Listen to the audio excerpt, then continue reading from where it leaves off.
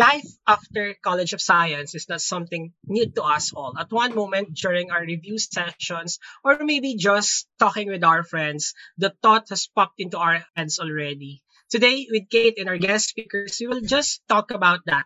What in store for us after the College of Science?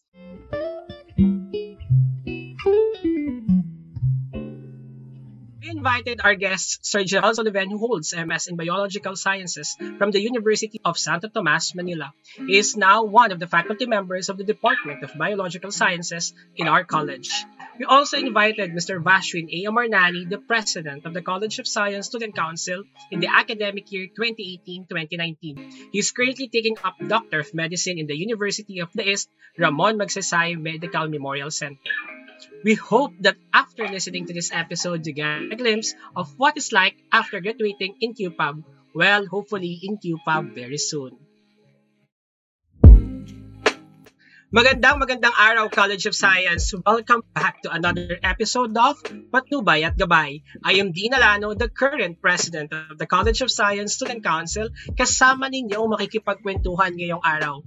I hope you're all doing great this week after an intense prelims period. Grabe, sobrang intense talaga. Maybe today we could have some sort of time after a stressful month in the online class setting. Right, Kate?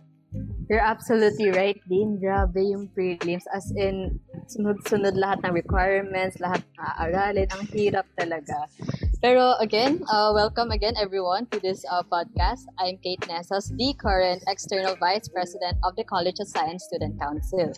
I couldn't agree more, Kate. Alam mo, kanina lang we are having our position-specific trainings and of course preparation for all the events that the council has in store for everyone. In addition to that, yung iba pa nating of course responsibilities, ACADS, sa family, And of course, dun magpupunta tayo sa thesis pa. Because we're talking about senior year is really something else. Kaya nga this episode is really timely for me right now as I'm also starting to piece together my plans after I graduate, hopefully in a few months.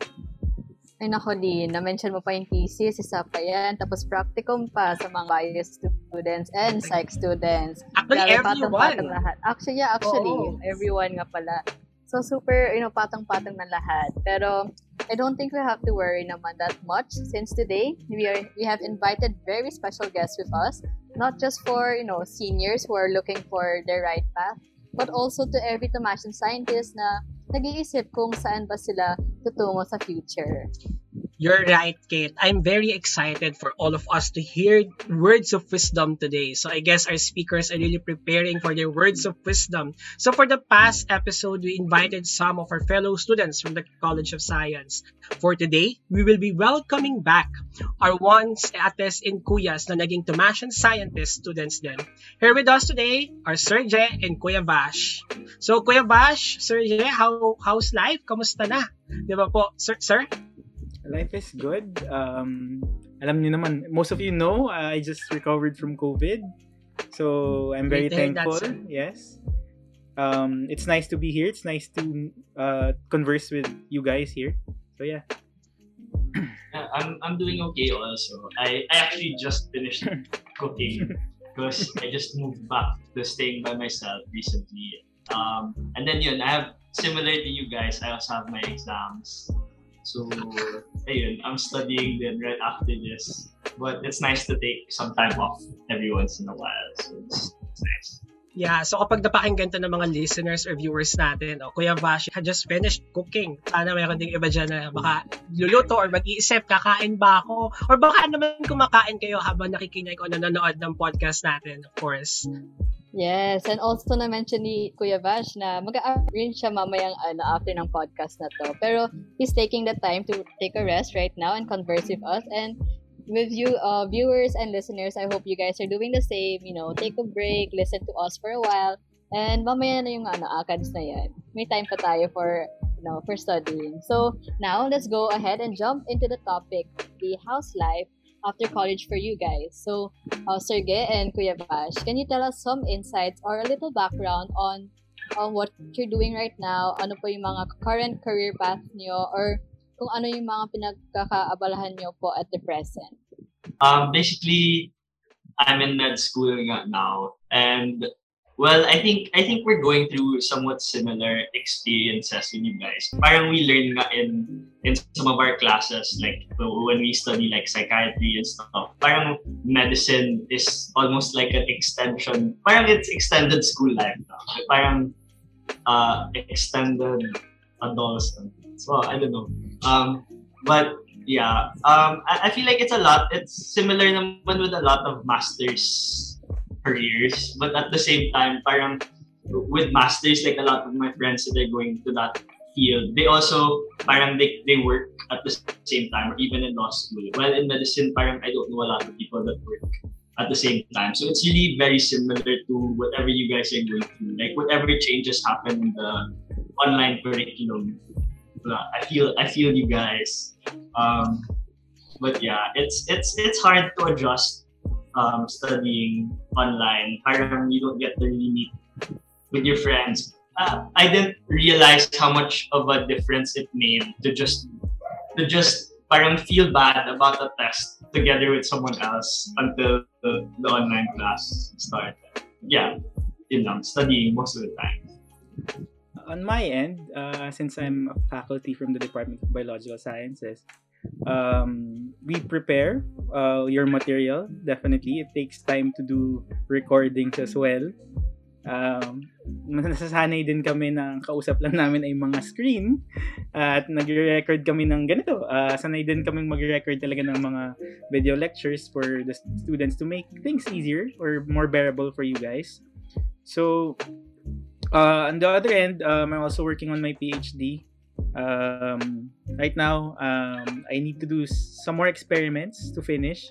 However, the pandemic is making it harder kasi syempre with all the restrictions, you can't go to the laboratory, or if you can go to the laboratory, you have limited time. Hopefully, things get better. They'll allow us to go back just to do certain work. Ayun. Actually, it's really fun. Juggling din. It's hard, pero again, you really need to find enjoyment in what you're doing. Wala namang hindi mahirap eh. Lahat yan mahirap. Kahit saan ka pumunta. It's going to be hard, pero just make it enjoyable. You just enjoy what you're doing. Yun. I agree with what Sir Jet said. Parang a lot of the time they say na, like, some people will say that like music or like business is easy. Pero like me, if I went to music school, I'm gonna fail like 1 month in probably. I don't know. Parang it's really about what interests you that will bring you far. Yes, I guess me and Dean could also agree to that kasi we also have our own struggles, especially dun sa nasabi ni Kuya Bash na the switch to the online setting for schools right now, it's really hard. And I guess also for Sergey as a prof kasi ayun nga, yung nakikita lang niyo po is mga pictures lang po namin every day in day in out. So parang that's kind of taxing na rin, and parang wala yung usual na connection of students that you can get during the face-to-face study. Actually, I cannot agree, Kate, more kasi yun doon lalo din sa parang beyond the classroom ng mga interactions, so, sa mga hallway, the simple good mornings, the simple, uy, kamusta ka na? Parang ilang tayo nagkita pero nakita naman kayo kahapon. So yung mga ganun na experiences, that's why siguro for everyone's listening or watching us right now, it's also time to appreciate our professors. For Sergey, it's World Teachers Day last October 5, so a happy World Teachers Day, sir. So it's been very tough, I really believe, for all of us. Sabi nga ni Kuya Bash, wala lahat magiging mahirap talaga, and Sergey also said that, no? You just really need to enjoy. So maiba naman tayo ng kaunti. Yung mga present, di ba? We just talked about what we're doing at present right now, or basically kung saan umiikot yung activities natin. But since we welcome you back in the College of Science, so it seems like it's an alumni homecoming, pero sa podcast muna. Baka pwede mag-reminisce naman tayo ng konti lang naman. For our dearest listeners today, I'm sure makaka-relate po sila, and for those viewing us as well. So, pwede niyo po bang i-share sa amin or sa ating lahat kung what type of students you were back then in college? Are you solid BS org? Is something heavy on extracurriculars, or mga studies first tayo, or something in between siguro? Baka if there's such, So, would you mind sharing muna, Kuya Vash? Oh, okay. ayun, I think I was very BS org. Yeah, I don't know how else to describe it, but I think even until med school, it's followed me. I wouldn't call it BS org anymore, but parang the whole first year of med school, I told myself, you're gonna stop. You're gonna study na lang. Tapos one person messaged me, oh, you want to help out, do this one task. Okay, one task. Parang kaya naman pala to balance. And then one task turned into two tasks. Then two tasks turned into a position. And then a position turned into two positions. And then committees. And then I'm back right where I was in college. Pero yeah, yun, BS org talaga. Especially CSSC, like from my second year to fourth year, I was CSSC all throughout. And then in terms of academics, I studied naman, and I mean, yeah, like I studied and I tried to do well naman. But I always tried to really enjoy what I was learning, and I really tried to be in the moment, which is something I feel gets harder when it's online. Parang I even noticed just today that when classes were face to face, I take notes and I really listen in class. But now I was so far back there, and this is my study setup. Sometimes I'm just lying down there. Next thing I know, I'm awake and I'm the only one left in the Zoom call. And then, ayun. So yeah, it becomes harder to really concentrate. But in college, yun, my study style was really to listen in class and then try to connect it na lang to the learnings that I'd seen on the books and like online videos and stuff. On my end, how I wish, kahit pwede ko rin gawin yung ginagawa ni Bash na nasa sofa. Kaso hindi pwedeng ako yung mawawala eh. Hindi na pwede yun eh. So anyway, I was once, like you, like everyone here, I was a student leader back then. Pero the difference is I was straight biosok. Hindi ako umalis sa biosok from first year. I was we call it back then as a core member, yung mga staffers. So I started from that, and then eventually I became executive board. And on my last year, I became EVP of Biosok. So I could say na BS org din ako. I really enjoyed my time being a student leader. Sabi nga namin, it's wanted stress. Kumbaga ginusto namin, and you find enjoyment in doing your org work. Aside from it's a welcome break from your academics, you get to learn eh. You don't learn everything inside the classroom. To be honest, I have learned a lot, and I'm very thankful to Biosok talaga. A big part of me or how I am today, how I am in my work, malaking factor yung pag-org ko eh. Nakatulong talaga siya. To be honest, a lot of skills I've learned because of Biosok. How I interact with people, how I converse with people. It's because of the org. Malaking bagay talaga siya. And you find companions. So you're on the same boat eh. So alam mo, nakaka-relate kay isa't isa. So back then it was embryology, yung developmental bio nyo. Yun. So every after practicals, lahat ng officers lugmok kasi syempre it's really hard, it's very difficult. Tapos yun, mag-enjoy na lang kami kasi may event kami. Or yung stress na dala ng event, matatakpan niya yung stress ng practicals.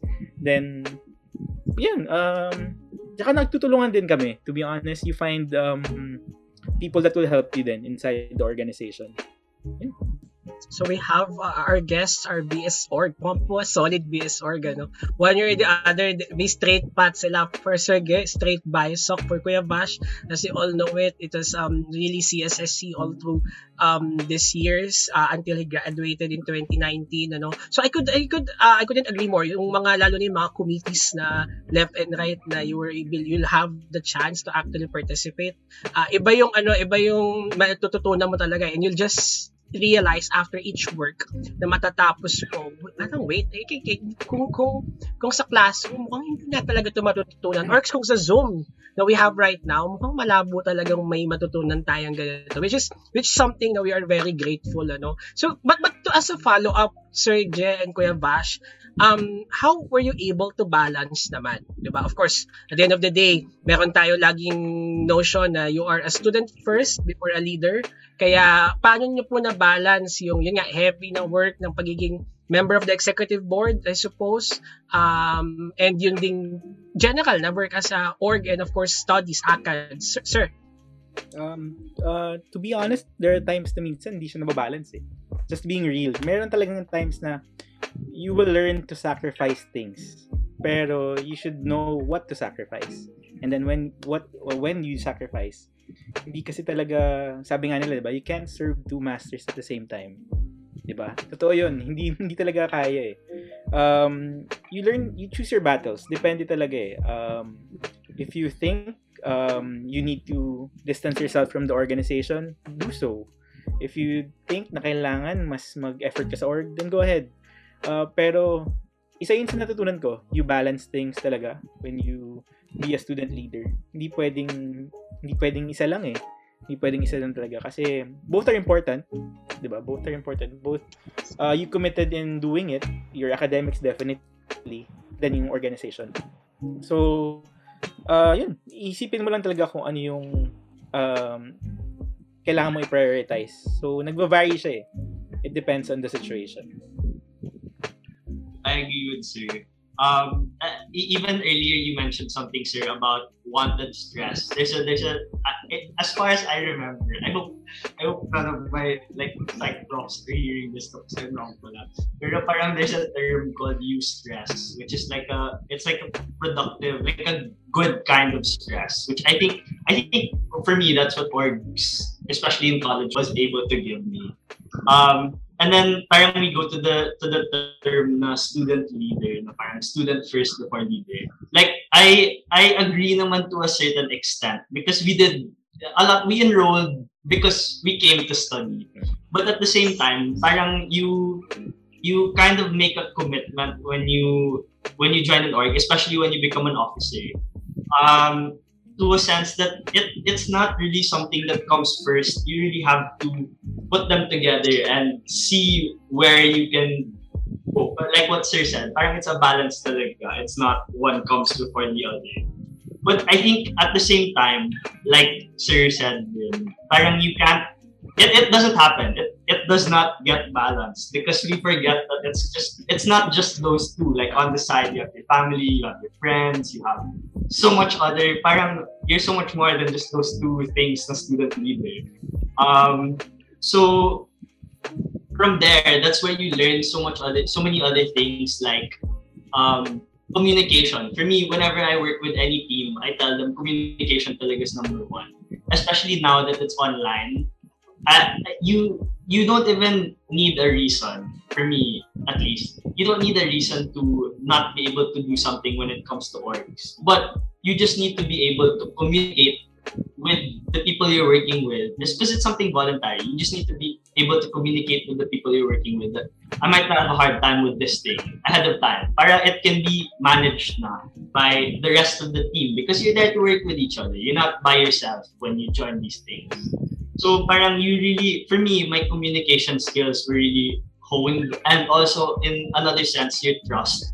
Kasi when you're an officer, especially I guess when you're president, parang a lot of things fall on you. Like regardless what happens, who did it, like it all doesn't matter. It falls on you at the end of the day in terms of responsibility.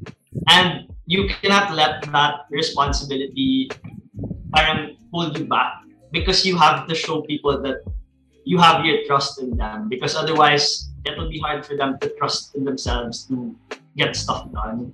So yun, parang I learned a lot of things in terms of working with people and so much more, honestly, like same with Sir din. So a big part of who I am was because of the orgs that I joined. And ever since I'm not sure if it's your batch or the batch before you. But I think every batch during their festival, I'd always say, join an org. Like, it doesn't have to be CSSB. It doesn't have to be your society's orgs. Yeah. Or your academic societies. Just join something because you cannot just be studying 24/7. You should do something else. Yeah. That's all. Yes, agree. And I'll go back to yung sa sinabi ni Sir way earlier na about how it's really hard to balance yung org and also yung ACADS kasi hindi lang as what Kuya Vashwin said, hindi lang yun yung binubuhat mo sa buhay. There's family, there's friends, there's yourself also. Your mental health matters a lot also, especially in this online setting. So it's really hard and it's kind of reassuring na abang kinakausap po namin kayo, like you guys also had your struggles, you guys also had your hardships in the council or in Biosoc or in any org. And I guess for all the listeners na BS org rin, katulad namin ni Dean siguro sa College of Science, it's reassuring to know na kaya siya in an extent na you just have to make sure that you balance it well, or if hindi man mabalance na, make sure you know how to pace yourself properly. Yung pagiging BS org and also pagiging student. Yeah. And for those na study first, I mean baka next year or few clicks from now, you could also consider an organization that would best suits what you want. Sabi nga ni Kate, it doesn't ni Kuya Vash, it doesn't necessarily need to be the CSSC or for the Biosoc or your ACADSOC. Any org that in the university na you feel like you belong at nandun yung interest mo, diba? Why not just try, diba? All of us, I believe, started from being a member, being someone who just work things up in the organization, and you would see how great it is to be part of one, diba? So, Kate? Also, to add on lang din, you will learn a lot of things rin sa pagiging BS org or kahit anong org na masasalihan nyo. Kasi as they have said earlier, hindi lang ACADS lang yung mag-hone sa skills natin for the workplace. There's a communication, there's leading, there's also management. So in being an org person or a person who has dabbled into organizations, you would be able to hone or better hone your skills in that. So we also saw the different experiences ni Sir and ni Kuya Vashwin. So kahit we are all under the same college, each of us, each Tomasian scientists really have their own unique experiences, unique struggles, unique hardships. So of course, along with this, many memorable experiences comes with it, no? Like kunwari pag-iyak after ng prelims or pag stress eating kapag finals na ganon, di ba? So I guess to segue from that, what do you think is the most memorable lesson that you have learned as a Tomasian science student? It may be from your prof, your org advisor, or your orgs, or kahit anong tumatak sa inyong mga isip during your stay at the College of Science. Sir Get, siguro you could start. Okay. For me, I think failure is an important part of life. It may, when you say failure, you always think of something negative. Pero for me, during college, being a scientist, you would encounter failure oftentimes, lalo na if you're doing your experiments or kung wala ka pa sa stage na yun, sa mga exams, di ba? Usual naman yun eh. I think Vash would be, can easily relate kasi sa med, that's normal, di ba? Normal yun eh. Once you, I don't want to say get used to it, pero pag na-figure out mo na it's really part of, everyday life, you won't be affected that much, and then you can use it as maybe a springboard or an inspiration for you to do better, for you to improve, definitely. Maganda kung hindi ka mag-fail, definitely, diba? Kung hindi mo may experience yun, well and good. Pero there will always come a time in your life na you would experience failure or it would really affect you. Siguro, yun nga, makakatulong talaga siya in your development or for you to be a better person. So isa yun sa mga lessons na natutunan ko with my college life, lalo na yung ibang mga profs ko ay now mga colleagues ko na. So iniisip ko na ano yun it's not being personal, it's just it's something that they did para maging better version ako ng sarili ko, something like that. So I'm very thankful for yung mga mga failures ko. Actually hanggang ngayon naman during my PhD, when I'm doing my experiments, hindi naman siya perfect usually I fail, I do it over and over again until you get the result that you should need, or your desired result. So again, I know most of the students, they get sad, they get nata-down sila, lalo na pag nakikita nila yung spicy pancit canton sa blackboard, di ba? Nalulungkot sila. I mean, it's normal. Definitely you'll get sad, you'll get affected, pero try to look at it at a different perspective. I agree very much. For me naman, in a somewhat related note to what Sir said, for me it was actually parang try to realize and take opportunities to grow as much as possible. Parang even, especially including failures din, parang I feel like a lot of us get scared when we fail or when we make mistakes. We forget, or we have the wrong mindset, I feel. Parang the mindset almost needs to be shifted in a sense that we need to remember that we go to school to learn. We go to school to make the mistakes now so that we don't make it late. We need to realize that we need to take every opportunity. Parang I understand kasi that it's scary sometimes. Like even I remember, even aside from ACADS, the first time I handled an event, or the first time I went into a quiz knowing I wasn't prepared, or an exam knowing I wasn't prepared. It's scary, but sometimes you just do it, and then you make sure that after it's done, you take time to reflect and realize what went wrong, what can be done better. Like for me, sometimes when I make mistakes now, I like to think to myself, it's okay, I won't make, I know this now. Like it's not gonna be the same mistake again next time. Yeah, parang I think that's something we have to think about. Think about how this time for you right now in school, and for me then, and being someone who's still in school, parang it's our time to learn. It's our time to make mistakes, and we shouldn't be afraid of that. I agree kasi ayun nga I think paulit-ulit na namin sinasabi to, nakakatapos ka lang ng prelims, and after ng prelims kasi we know na lumalabas agad yung mga yung mga colors. Hindi katulad dati, hintay ka pa ng ilang araw. Kasi ikakan pa ni Kuya Enef sa sa Scantron. Naantayin niyo pa yung Scantron, Oo, tapos kunwari sa Scantron, babasahin mo lang, tapos itatago mo na sa bag. Pero dito, kitang-kita mo yung mga colors, may green, may orange, red, and stuff. So, yeah, I guess it's a nice message to hear right after ng prelims. And siguro sa susunod na finals, na mga exams, na it's okay to fail.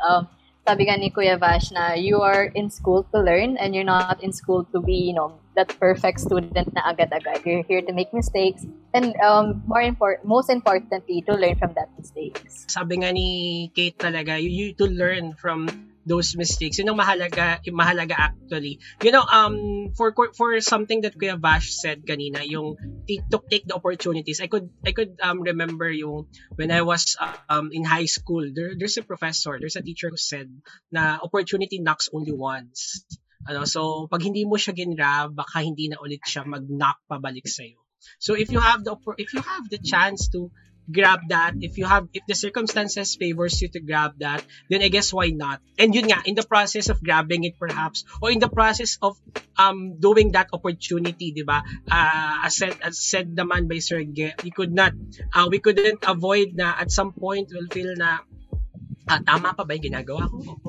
Pag-fail na ata ako, di ba? But it's something na parang at the end of the day, it's something na magandang marinig from those who were able to survive the College of Science, na despite yung mga days na parang ayaw mo na, parang wag na lang, o kaya mukhang hindi tayo papasa. They were here, and to our listeners and to our viewers, they're proud graduates of the college, so they are testaments na at the end of the day, it will be better. It will get better. 4 years, di ba? 4 years of your stay in the college will really give learnings that lasts a lifetime. Ilang taon na si Kuya Bash graduate? I guess 3 years for Sir Ge. Baka ayaw niya sabihin. Tanongin.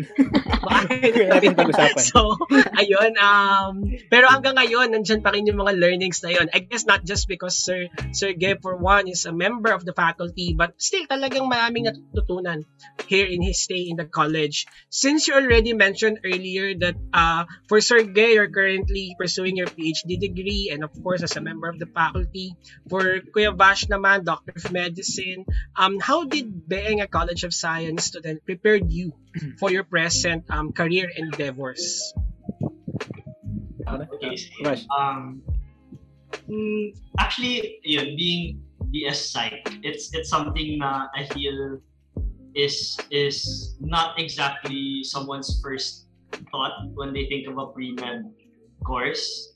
But something, at least for me, I feel that has really prepared me for is parang the importance of talking to patients and like being able to build rapport. Parang it comes a little easier, I think, when you have a little background in psych. And then in general naman with the College of Science, I think it helps you look at data better. Parang you're more equipped when it comes to reading research articles and making sure that the things you're looking at the things you're reading are not fake news. I don't know. Pero yeah, parang it gives you a better idea of how to do research and how to manage time than I think in general the College of Science taught me to manage time. For me, I think it's since magkaiba tayo ng degree diba? You're psychology and biology. So sa akin yung workload the heavy workload I think and very high expectations of the faculty to the students. I think malaking bagay yun it helped me, it prepared me to try to always exceed expectations. I will always remember yung isang prof ko dati, sabihin ko na si Dean, prof ko siya dati. Mahilig siya magpabasa ng book sa invertebrate zoology yun. Hindi ko malilimutan yun kasi ang dami pinapabasa. Usually per phylum yung chapters. So, babasahin namin yun. And then the next meeting, usually may quiz yun si Dean. May papaquiz siya. Sobrang dami mong binasa. Usually, ang tanong lang niya minsan, yung maliit na box lang doon sa book. Parang maliit lang na snippet. Yun lang tatanungin niya.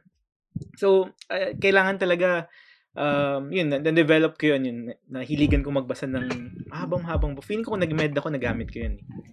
Kasi marami na yung binabasa sa med. So, yun, isa yun sa mga yung workload talaga, nakatulong siya. I know, looking back, parang hindi ko masasabi na nakatulong siya kung estudyante pa rin ako. Mapafrustrate ako kasi ang dami talaga. Alam na sa biology, pag nagsabay-sabay na yung developmental bio, yung cell and molecular biology, sabay-sabay kasi yun nung time ko, yung curriculum ko. So, ang daming binabasa. So, I think that prepared me to be a better professional. Saka yung holistic learning, yung mga ngayon ko lang na-realize yung practicals, it's not parang para ma-stress yung student, para kabahan siya, pero again, it's something that you can looking back, it's something na it's training you to be kumbaga ma-focus ka kahit under pressure. Definitely kung naging medical personnel ka or naging doctor ka, parang nasa operating room ka or nasa ER ka. Siyempre, time is very important. Diba? During practicals, ganun din You're only given certain number of time to face a question or to answer a question. So, looking back, those are lessons na hindi natin nakikita as students. Pero once we graduate, once we pursue different careers, looking back, mapapaisip ko din, baka yun. Baka it helped me, it prepared me for this one.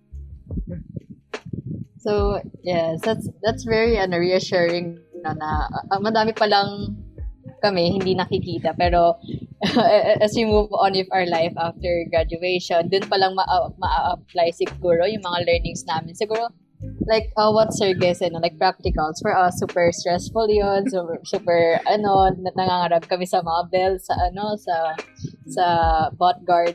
Then, so parang back to back, pag back to back. Oo. Magkaibang kwarto sa bot guard.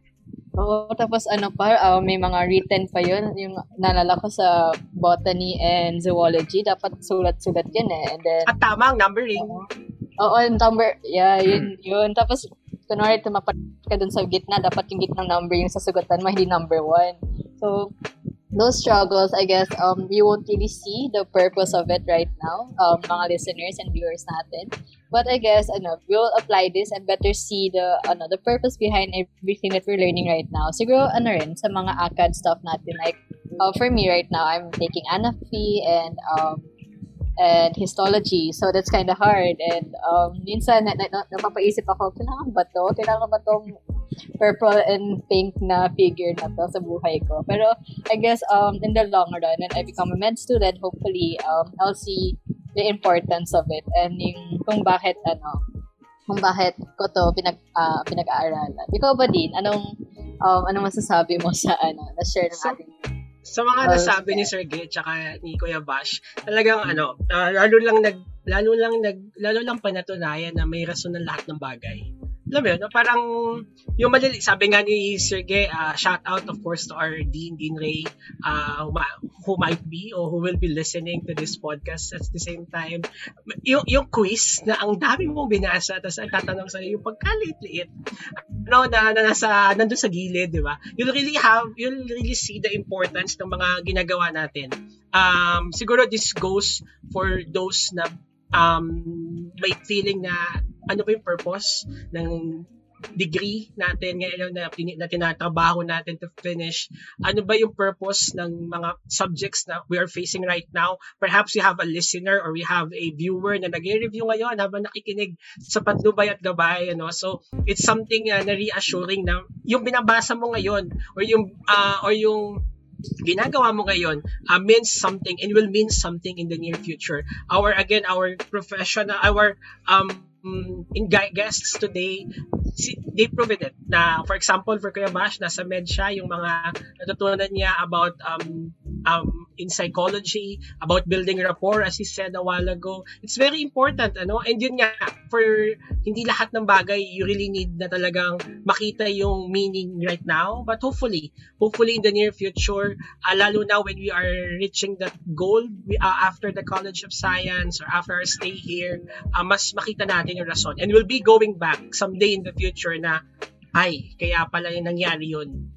Ganito pala yung hinahanda sa akin or ganito pala yung mangyayari after 4 years here in Galing Science. Okay?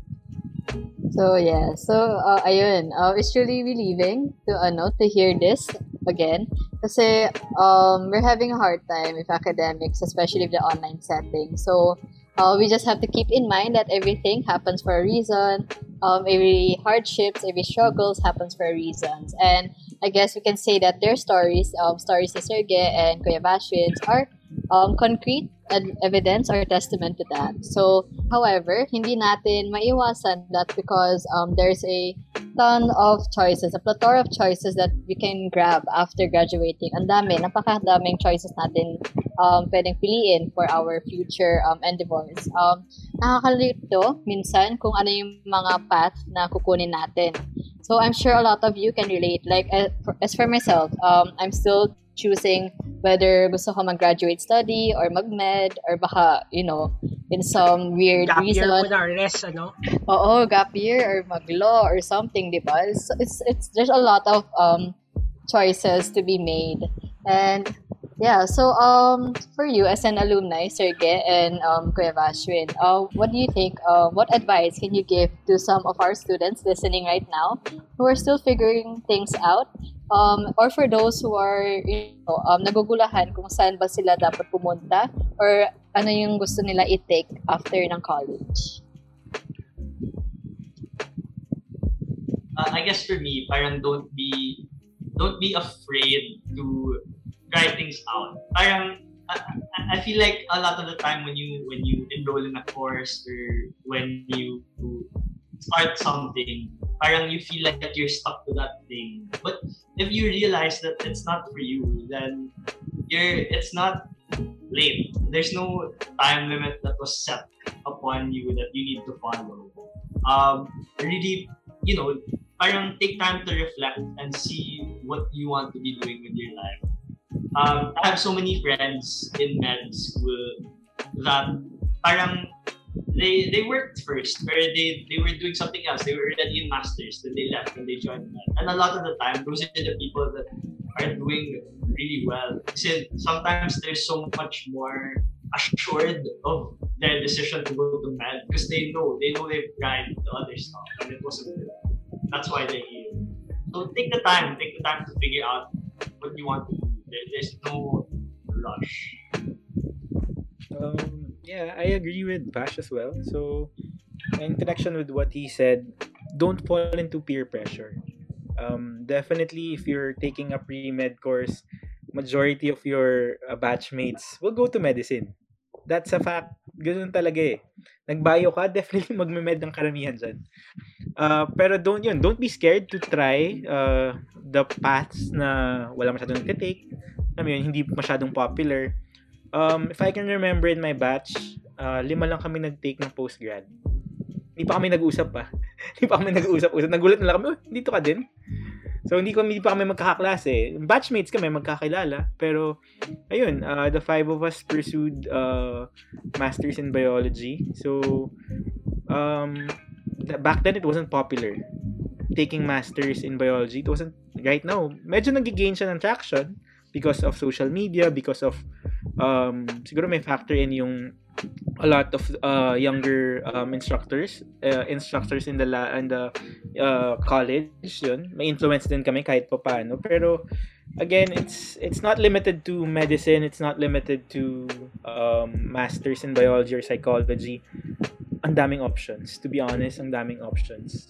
Pwede kayong mag-law, to be honest. Pwede mag-law. May ibang I think I can remember some of my batchmates naging na pumasok sa corporate, naging mga businessman and businesswoman. So again,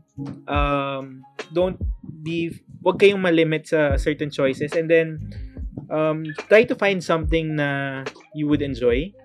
Na everything's hard, yun sabi ko nga kanina, walang madali eh. Pero if you find something that you enjoy, it would feel like play rather than work. Kasi na-enjoy mo yung ginagawa mo eh. Hindi siya taxing. Although, yun nga, I can't promise na laging masaya. Definitely may hardships yan. Pero, again, if you find something that you really enjoy doing or it's worth your time, everything will be fine. Okay? That's very reassuring, no, for our listeners and viewers. So, just a recap siguro ng nasabi. Nasabi ni Kuya Vash is don't rush stuff. Siguro like parang ano lang yan, parang relationship lang yan. Hindi mo siya dapat ni-rush na to go into that relationship. So I guess that's that could be related to choosing your path. Kasi once you choose your path, ayan, it's either paninindigan mo or you won't find satisfaction on it, and then you'll have to start a new journey again. So, take your time to find what you really want. Where kahit mahirap, ina-enjoy mo pa rin, masaya ka pa rin dun sa ginagawa mo, kasi that's really important. You don't want to live life naman na siguro may pera ka pero you're not happy working where you're working in the future. And as yung sinabi ni Sir Gen na dapat you don't limit yourself. Don't think na yung best friend ko kasi pupunta sa med, so dapat doon rin ako. Or for siguro psych student na maging psychologist or psychotherapist yung friend ko, so I should go that path. So we should not, I guess, for our listeners and viewers, let's not limit ourselves to sa anong path na matitake natin sa future. Yeah. Ikaw ba din, ano ba yung path na nakikita mo ngayon for yourself? For myself, actually, it's going to medicine, ano. Pero for me, the key takeaway from what Kuya Bash and Sir Kuya mentioned talaga is it's okay to take your time. It's okay na right now you're still figuring out, you're still thinking about it. Sabi nga ni Kuya Bash, yung time nasa atin. Ano, yung oras na sa atin yan para kung kailan tayo handa. Kasi it's really true na mahirap pumasok sa isang bagay na you're not ready. And eventually magiging mahirap for all of us, hindi tayo magiging masaya. Mahalaga rin yung sinabi ni Sir Gay na don't fall to peer pressure. Not because yung certain number of students or your friends are going that way or going this way, kailangan I will also take this route. Ano, doon papasok yung ating pagiging iba-iba, pero at the same time we still get the chance to really do something na magiging masaya tayo, at the same time magiging fulfilled. Mahalaga yung fulfillment eh. Kaya we really need to think it through. So kung iniisip pa natin, kung right now, baka we have listeners and viewers na biglang naisip ulit, wala nang gagawin ko after 4 years, so for some, after in a few months, sa mga kabatch namin ni Kate, it's okay na to think it over again. It's okay na wala pa sa ngayon. It will come again. It will come din naman. You just need to take the time and right now really think it through, and it's okay. So that truly helped me actually to have more clarity on what to do next and where to go next. So lastly, Sir Gay and Kuya Bash, as a professor and as a medical student respectively, we're still both affiliated in the academy. What is your parting message to the students of the College of Science, to our fellow Tomasian scientists who are not able to experience some of the most significant college activities due to the pandemic, but they still hope to maximize their stay here in the college? So Kuya Bash? I think it's really different. Like even org work, it's changed so much. Like it's very different. Like working with people in general. Like, okay, forget about org work. Even I'm sure you're given group activities, video editing everywhere. It's Posters. Hard. Yeah, posters. It's hard to even coordinate with your classmates. Parang, how many Facebook group chats do you have with the same group of people that are just moving a little bit alphabetically? Or it's really hard.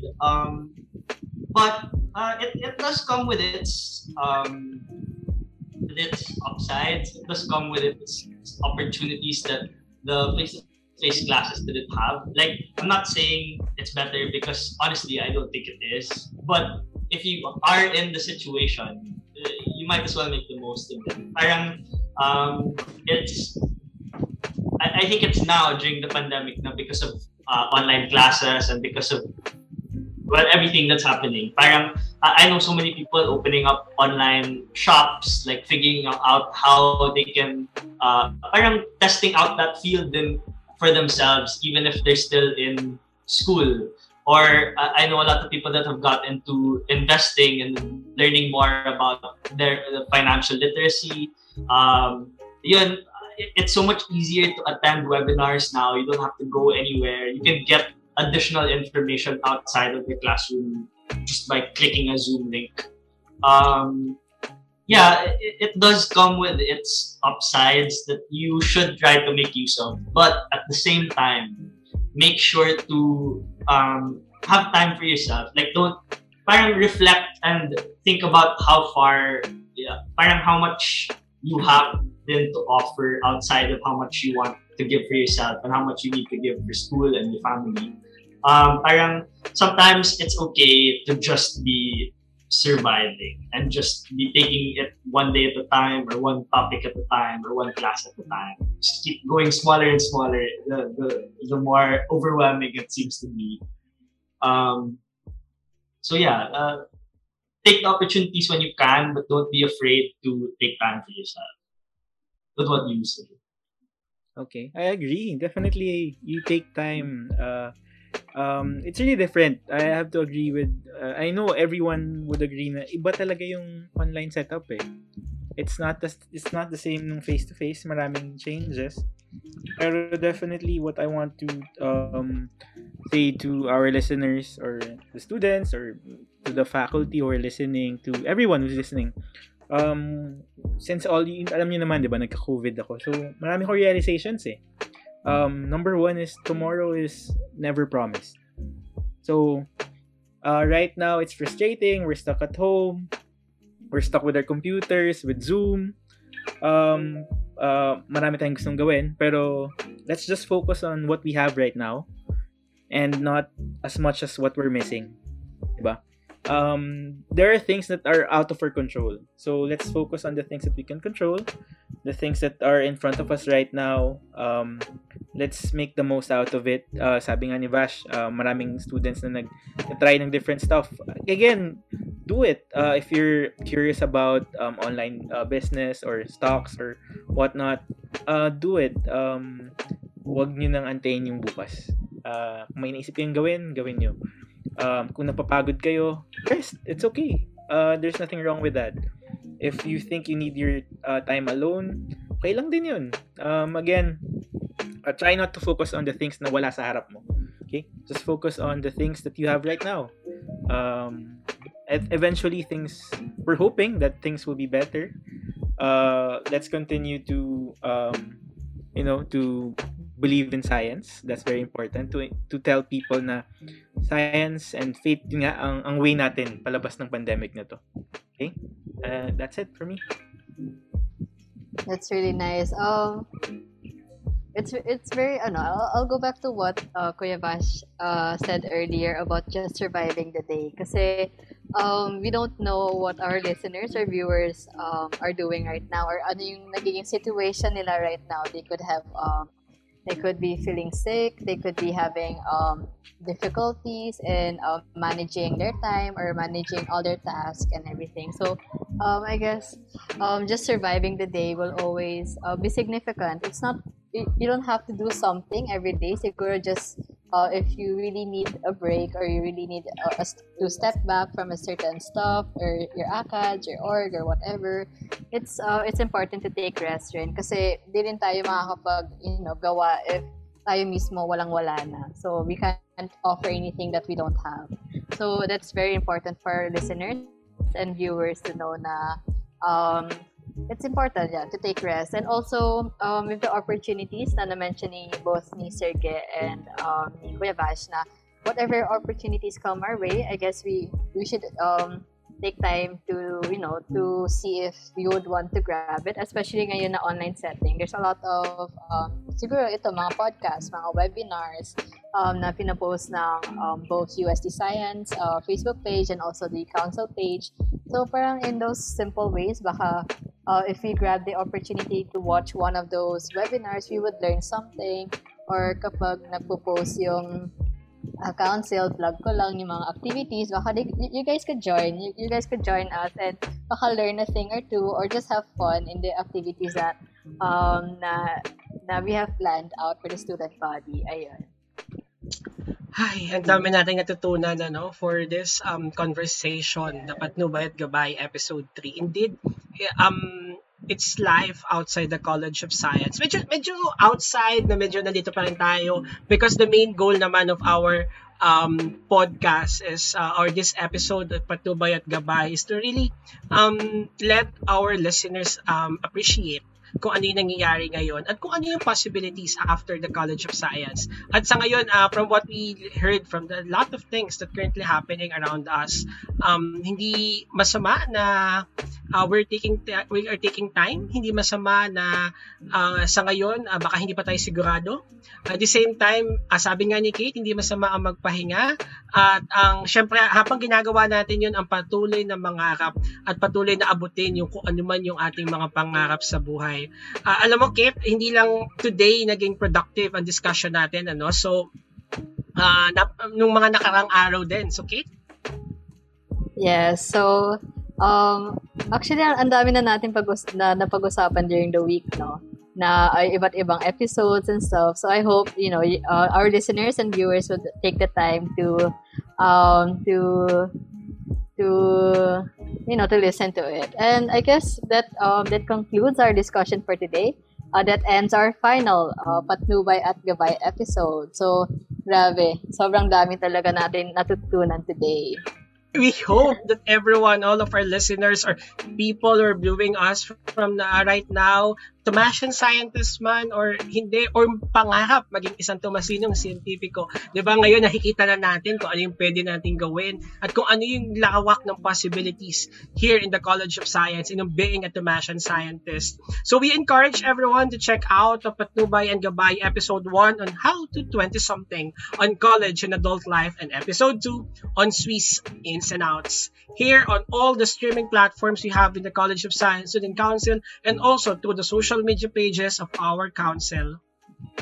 Yes, for sure ma-enjoy nyo yung mga iba't ibang episode na yan. But of course, we would like to thank our very special guests for today's episode, Sir Ge and Kuya Vashwin once again, and most especially to our listeners and viewers for this episode. So thank you for joining us this week on Patnubay at Gabay, episode 3, Life Outside the College of Science. Again, I am Kate Nessos reminding you to prioritize yourself. And I am Dean reminding you that you are always worth it. Always stay safe, everyone. Thank you. Thank you po. Thank Thanks, you. guys. Thank you.